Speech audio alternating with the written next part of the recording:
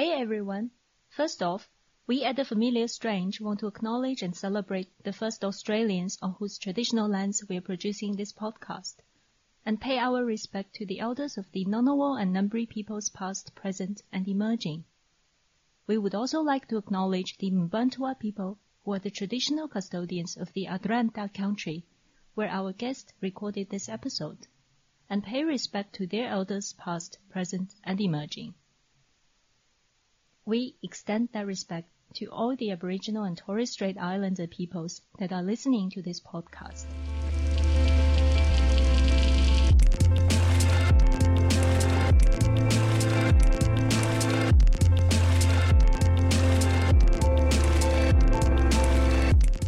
Hello and welcome to The Familiar Strange. I am Claire, your familiar stranger for today.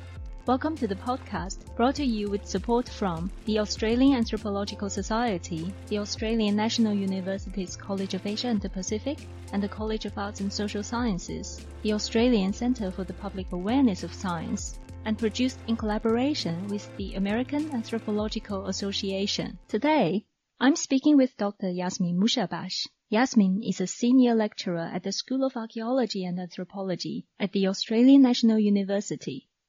Her fieldwork is based in Central Australia and primarily centered on the Yundumu, an Aboriginal community about 3 hours northwest of Alice Springs.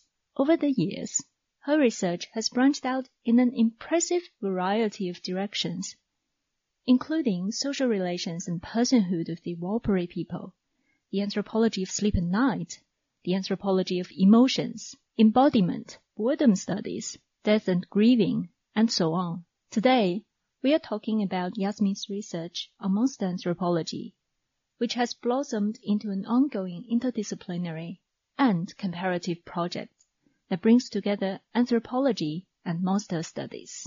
In this episode, we explore the different ways in which the Aboriginal people live with the monsters that haunt them, in particular, in instances of social change and transformation. We first delve into the elementary instability of the term monster, such as how the monstrous bodies rupture classification, transgressing the otherwise clear-cut boundaries between taxonomies, and how monsters are contingent on the humans they haunt, combining the temporal and spatial perspectives. Then, Yasmine compares and contrasts monster studies versus monster anthropology, before drawing on her fieldwork to investigate how one particular monster that cannot be named morphs and changes alongside the colonial settler state that has been inflicting trauma onto the Aboriginal peoples. We then explore how a more well-known monster, the pangolin, has adapted to the broader processes of climate change and colonialism, and how the Aboriginal people haunted by it perceive such a transformation. We finally discuss the appropriation of Aboriginal monsters, the clash between different ontologies in fieldwork, and how pandemics and apocalypses may impact on monsters in the Aboriginal country. Before we dive into today's interview, did you know that we have a Facebook chat group? Join us on the Familiar Strange chat on Facebook and provide some valuable insights into today's interview. And also, you might have seen on social media recently that we were awarded an Engaged Anthropology grant by the Australian Anthropological Association to create some transcripts of our episodes, and we want your input. We are going to be polling our audience over the next couple of weeks to find your favorite episodes, or the ones that you would most want to see transcriptions of. So keep an eye out on our social media. And here it is, my interview with Dr. Yasmine Musharbash.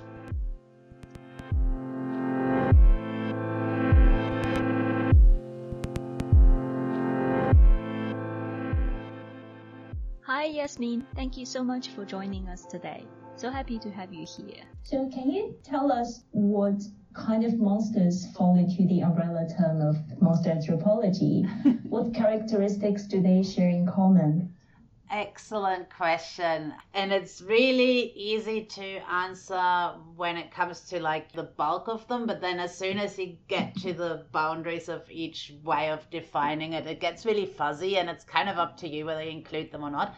But so in Garen, my first book, we tried to define as much as we could what we mean by monster. And so one way in which we define it is through the body of the monster. So we say that the monstrous body needs to kind of cross categories that otherwise aren't crossed. So, each society, like each culture, has different ways of classifying and categorizing. And so things belong into categories, and things that straddle or cross categories, like one precondition we say for something monstrous. So categories that are often straddled or crossed by monsters are, for example, between human and animal. So you have those classic ones where you have like a horse's body and a man's upper body, or a human most of the time, but then you're a werewolf at other times. So you kind of morph in and out of human and animal.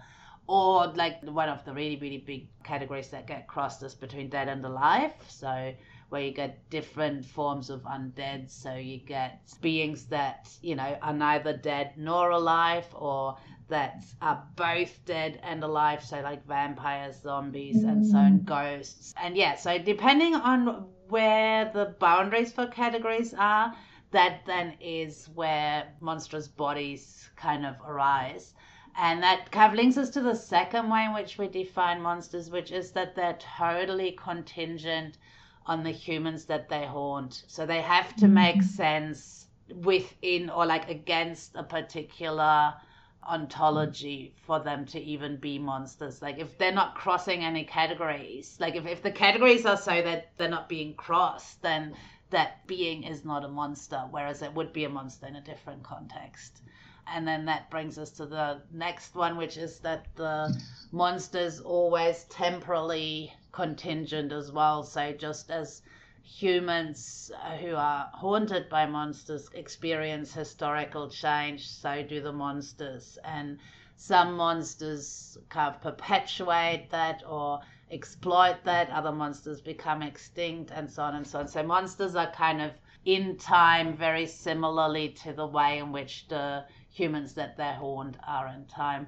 And so we kind of try and get from emplacement, the temporality of monsters, the body of monsters. So we kind of try and get at it from different perspectives to get towards a pretty broad and solid definition of what a monster is. There'll always be exceptions, and there'll always be boundary cases where you go, well, I don't know, maybe it is, maybe it isn't. But what we tried very hard was to stay away from good and evil, which, is one very culturally specific way of looking at things anyways.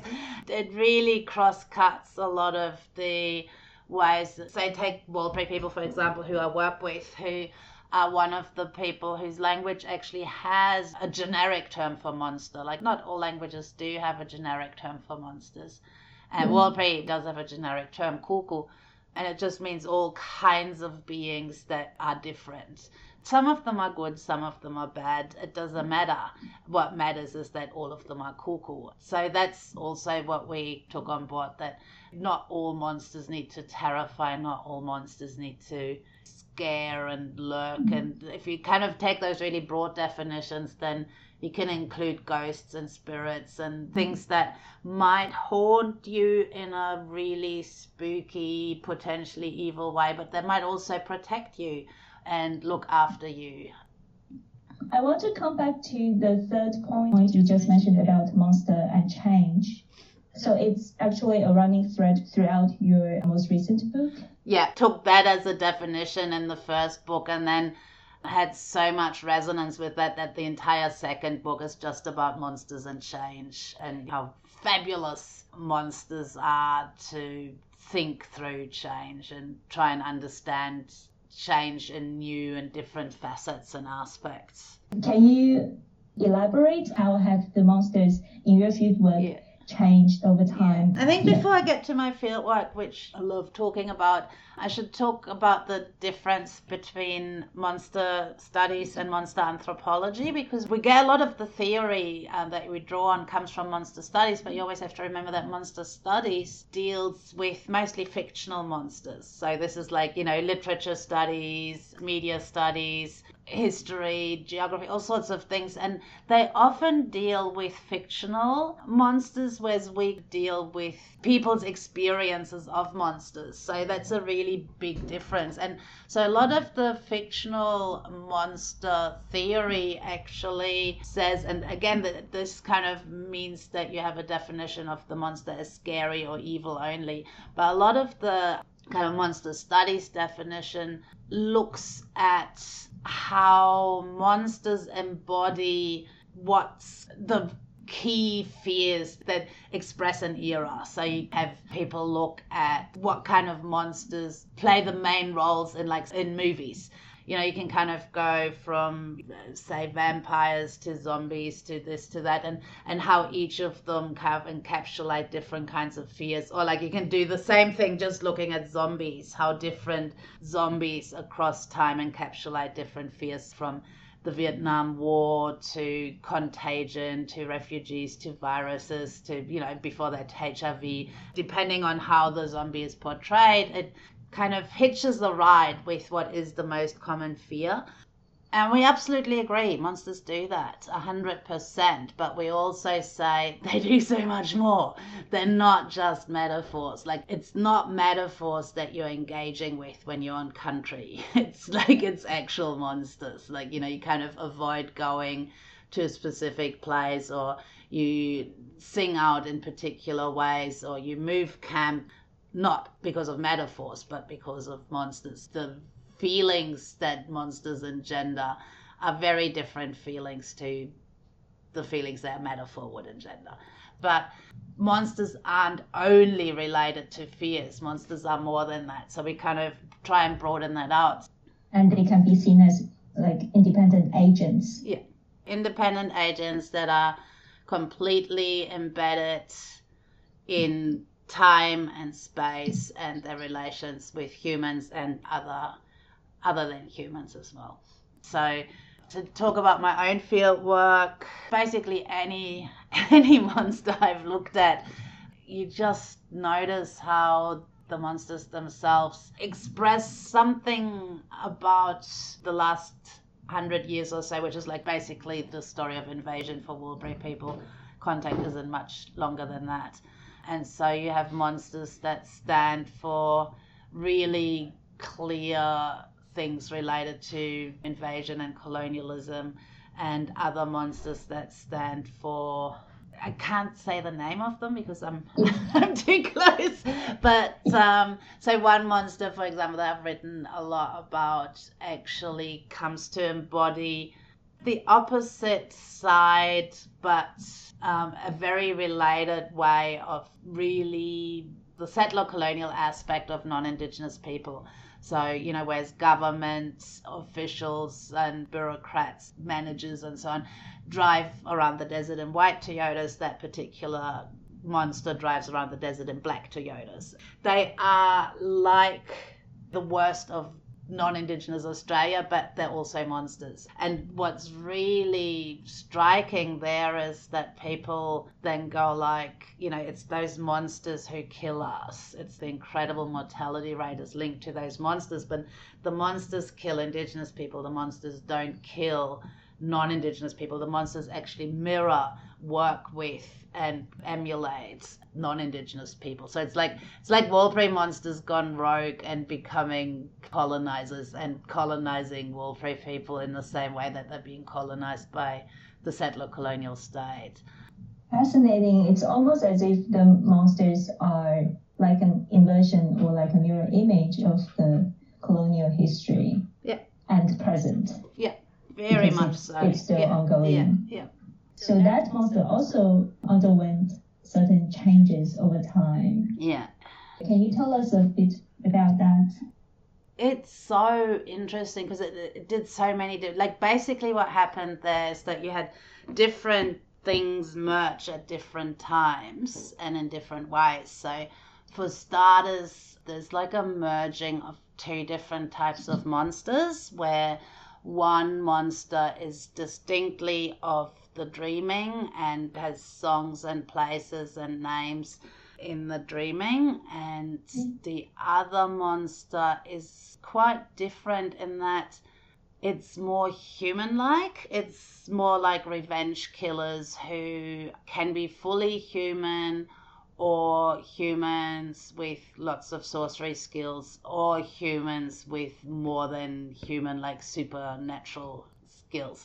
Some of the revenge killers are just walk at night, find their victim and kill it, and others might use sorcery, but others again might, make themselves invisible or move from A to B really fast. So they're kind of more than human, but more human than the other monster. Anyway, so those two monsters, the one that comes right out of the dreaming and the one that's a more human-y revenge killer, they emerged pretty much around the time that I first began doing research, as far as I can tell, because people used to distinguish between them much more, and then over time they used the names for the two monsters interchangeably, and it was never quite clear whether it was one or the other. And so you can kind of see how the two became one, and then that one then ended up becoming the one that takes on or like embodies the dark side of the colonizer. And so one way in which I looked at that was to look at Nina Auerbach, who's a literary scholar, and she wrote a book called Our Vampires Ourselves, where she said that vampires, more than any other monster, are really good at kind of embodying whatever it is that ails people, or that people are afraid of at any one time. So basically what she said is vampires, more than any other monster, are able to mirror back to humans what it is that at any particular point in time is what plagues them. And she said that the reason that vampires are so very good at it is that vampires are so very similar to humans. And so I was kind of extending that and saying that, I think she's totally right. Vampires are incredibly good at doing all these things because they're so human-like. But we can extend that to just go that human-like monsters generally are so very good at that. And then that's what I applied to literally this merging process of the monstrous monster and the more human-like monster becoming one human-like monster. And that human-like monster really standing so unsubtly for, becoming responsible very unsubtly for things that directly relate to colonization, like mortality rates and fears that relate to colonization.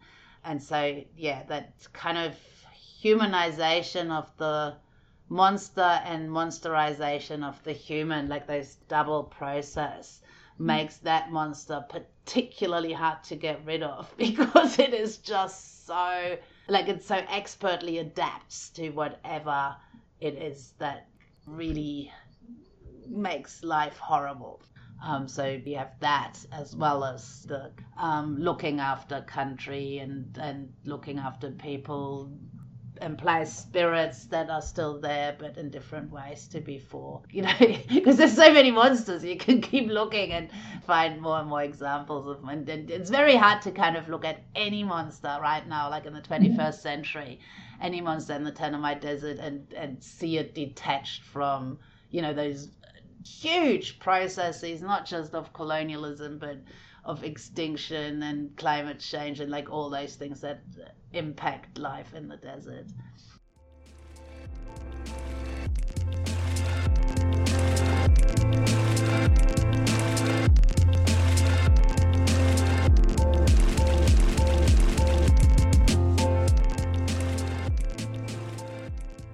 Could you please give us an example of one such monster in your fieldwork that has changed with and also adapted to climate change in the Tanami Desert?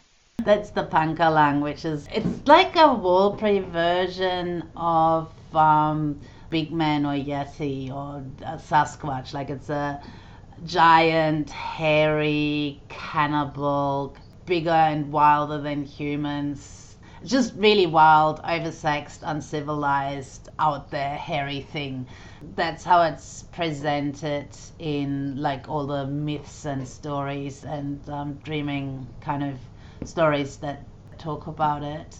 It's a pretty much pan-Australian monster, so it has different names in different places across Australia, but there's slight variations in what it does and what it looks like and stuff. But when I did my research, Punkalang or Hairies had become this thing of, they're the only monster really that I know that had become a little bit like storybook monsters or just so monsters, because they hadn't been cited in so long, and because there's a lot of school books about them, so people still talked about them and read about them, and especially at school, but just in books and not so much in other ways, and especially not through encounters.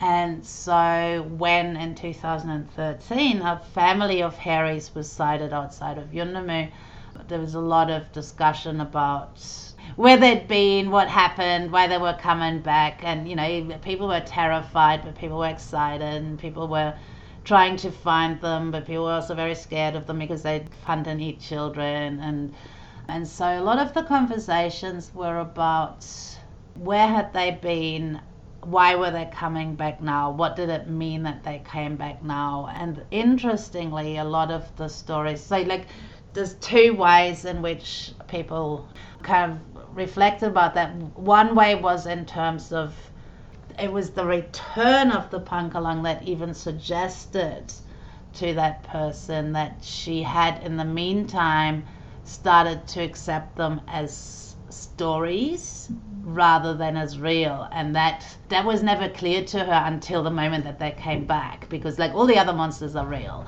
and they're out there, and you kind of move through the world with awareness of where they're at, and you move carefully somewhere and thankfully somewhere else because there's monsters there. Whereas because she hadn't encountered them, they had become just so stories to her, and that only became clear to her when they came back. And then she went like, what does it actually mean that they had become just so stories to me, and what does it mean that I now know that they're more than that? And it just really revealed a whole big ontological crunch of, is the dreaming real? Yes, it is. And did I actually truly allow parts of the dreaming to slip into just so story? Yes, I did. That was one complex of things that she was talking about. And then the other one, of course, was where had they been? Why did they go? And the way she made sense of that I found terribly interesting, because she said, well, maybe they'd just been extinct and now they come back. And of course, to me, hearing someone say, they were just extinct and now they're back, it sounds really peculiar. And that made me look at extinction and extinction in the Tanami, which is a huge big issue. Like, Central Australia has the highest extinction of mammals, and at the moment buffalo grass is sweeping through and getting rid of all the grasses, and that leads to insect and smaller reptile loss, and also it burns hotter, which leads to larger tree loss, and so on. So it's dramatic. Extinction is really dramatic in the desert, but the desert also is where most of the rehabilitation takes place. So, a lot of Warlpiri country is nature reserves where animals like the mala or what's that little cute one? Bilby. The bilby. They all get put into huge, it's not right to call them enclosures because they're half as big as Belgium or whatever, but there's indigenous rangers there shooting cats and enemies, and then kind of get rewilded there, and then once their populations are really large enough, they get taken back to their country. And so you have a lot of animals that's being brought to the desert in order to refaunate. And then you have other experiences with, like Yuendamu, for example, is on possum dreaming, but possums are mostly extinct in Central Australia. There's like 3 little pockets left in Central Australia, where possums are said to still exist, but I don't know any Warlpiri person who's seen one over 50 years in the desert. But, you know, you go to Canberra or Melbourne or Sydney and possums are just walking around everywhere. Like, they're just literally everywhere. And so it was a little bit the same with the Punkalung, because they came from the east and walked past Yuendamu to the west. So they came from where non-Indigenous people are. They came from, like, direction of Alice Springs and Canberra and Sydney and Melbourne. So it's kind of like they've been, like, the possums left and the Punkalung left. And we know that the possums are down there, and so here's the Punkalung coming back from that direction, and it's walking back into the Tanami Desert, which is the homeland not just of Warlpiri people, but of that Punkalung. And so it's like, yeah, it's like it had been where the main centres of the settler colonial state are, and now it's coming home, and it's changed, because now the Punkalung wasn't a big cannibal hairy male. It was a family. It was a mum, a dad and a kid. So the Punkalung also got colonized and turned into that other form of family that the settler colonial state at the moment tries to turn Warlpiri people into. Now the other thing that's really interesting is that, so Yuendamu is on the southeastern corner of the Tanami Desert, and the Tanami Desert is the traditional homeland of Warlpiri people. And another Warlpiri community, larger Manu, is like straight across the desert at like 550 km on the other side of the desert in the northwest. And they have a really different relationship and experience of Punkalung up there. So Punkalung up there didn't disappear. They have a constant presence. But Punkalung up there also became more white, if you want to call it that, because Punkalung up there now are being spotted having picnics and, you know, doing things that white fellas do. There's like some kind of parallel between the ways in which Warlpiri people are being colonized and the pressures of conforming with things like nuclear families and leisure and stuff, and the way that seems to be happening to the Punkalung as well, which is really interesting. I remember having read about the Punkalung being appropriated into not only children's books but also like merchandises, to the point that they are more fictional than real, which is kind of sad. Yeah. Appropriation of monsters is, like, you know, especially in settler colonial states, is something really quite amazing, where you go, you know, the same would have happened to the Sasquatch and the Yeti, and you kind of get like some indigenous local monster, and it just becomes the monster of the colonizer. And that's also something that, as you said, has been happening to the Punkalung as well, with there being things such as the Punkalung furniture, like, you know, high, very expensive, super awesome, but terribly expensive designer arty furniture that's based on, broadly based on the Punkalung, not the Warlpiri one, the Aranda one. The bunyip is probably the monster in Australia that is just the most in your face appropriation, because the bunyip would be the monster, I would think, that's pretty much, like, if you asked any mainstream Australian to name an Australian indigenous monster, they would go like the bunyip. It's the one that everyone knows. What happened to the bunyip is that it was this really localized, so bunyip used to be along the Murray River and estuaries around the Murray River, where it goes into, like, but also up further into Victoria and New South Wales. And so the bunyip had local names, and so there was local versions of bunyips that were called something entirely different in different languages, and they all had their own stories, and they all had their own abodes and their own places and habits and things. And it was all collated into one generic bunyip, so that, like, any water-dwelling thing along the Murray now is a bunyip. But then it also was taken up in art, in literature, in history, in stamps, in toys, and so you can get like little squishy bunyip toys, and there's, you know, really cute stamps of bunyips. And so something that was actually a really potent river-dwelling monster that's, you know, played really like multiple roles in country becomes something cute that colonizers put on stamps, and yeah, that's quite something. And yeah, like if you go around the world, there's like so many examples of appropriation of monsters. Just wondering if you have ever had an encounter in the field where you have, you know, caught in between different ontologies and you have to solve the conflicts or the tensions brought about by straddling both the emic and ethic understandings. Excellent question. Let me think about that. I think it's actually a question you should interview Jo Thurman about. Because did you read her paper on the same one, so the name of which we can't say? Because she's got this really fabulous story of so in Nirpi, where she was doing research, the community kind of got assaulted for 9 nights by that particular monster. Like, it was actually one girl in particular that got assaulted, and so everyone was like camping around that girl and looking after that girl, and the senior people were like standing closer towards the desert and yelling and trying to ward off the monster and stuff. And so she kind of talks about what goes on at night, and then she talks about what goes on during the day, which is when the monster isn't haunting so badly.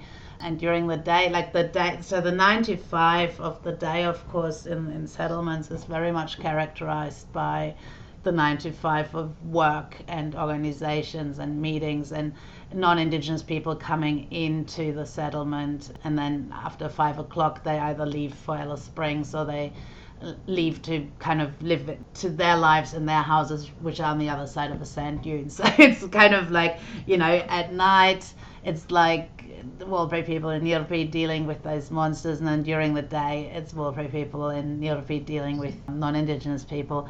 And then so there's this girl who's being attacked by these monsters, who is like, it's a struggle to the death. She's serious, like, you know, they're trying to kill her and everybody else is trying to protect her. And that is not something that you ask non-Indigenous people for help with, because of course they won't help you with it. And then she has this really short, brief nod towards one occasion where I think somebody else in that same camp where everyone's protecting that girl is having a medical emergency, and of the non-Indigenous nurse coming in and dealing with the medical emergency with that person who's not being attacked by a monster but who's got something, and then kind of, you know, shaking her head at the craziness of the Indigenous people and like leaving and administering medical care to that particular person and thinking everybody else is quite mad, while everybody else is administering care to that other person that, you know, doesn't get recognized as sick and needing care. And so there's like all these different levels there of seeing and not seeing what's and what needs care. And I always thought that was a fabulous example of it all being layered on top of each other. I was actually thinking about, ever since the pandemic hit throughout last year, it is the most drastic social changes that I have ever witnessed in my life. Yeah. Just wondering if there is any, I guess, upheavals or huge changes in the Aboriginal people's encounter with monsters that might be linked back to COVID. Not in the desert so much, I would say, but I would answer that question, or like, you know, I would kind of spin off that particular link you made between COVID and huge changes in a different way, which is, there's a scholar, Larry Gross, who's a Native American scholar, and he's coined the phrase post-apocalyptic stress syndrome, and he uses post-apocalyptic stress syndrome to talk about the changes that, or like the response to the changes that colonization has wrought on Indigenous people. And so he compares colonization to the apocalypse, and there's a lot of Native American research that does that just goes, colonization is like the apocalypse. And so once you come, if you survive the apocalypse, like these are the horrible things that happen and cause ongoing trauma. And that's something I think is spot on. The thing that I would then say to link it to your point is that the plural of apocalypse comes in different forms. And so I think, like, the zombie apocalypse is different from colonialism as apocalypse, is different from the pandemic as apocalypse. And I do absolutely agree. One could call the pandemic apocalypse in that it changed the world. Like, the world post-pandemic is not at all the same as the world pre-pandemic. But I would say if you were to make a kind of scale of apocalypses, then the pandemic wouldn't be the worst kind of apocalypse that we can imagine. It's bad, but things are way worse if you get colonized. Like in the desert, that's how the pandemic would register. It's another thing. It's not the big thing. And so I really can't tell whether, I honestly don't know whether, time will tell, but at this point I don't think there's anything, like it's not even having enough repercussions to cause much hubbub in the monster world, because everything else is so bad anyway. So it's like it's one more bad thing, whereas I would expect the kind of monstrous reaction to be much larger or much more noticeable in non-Indigenous context as it comes to the pandemic. Thank you so much, Yasmine, for joining us in the podcast today. Pleasure.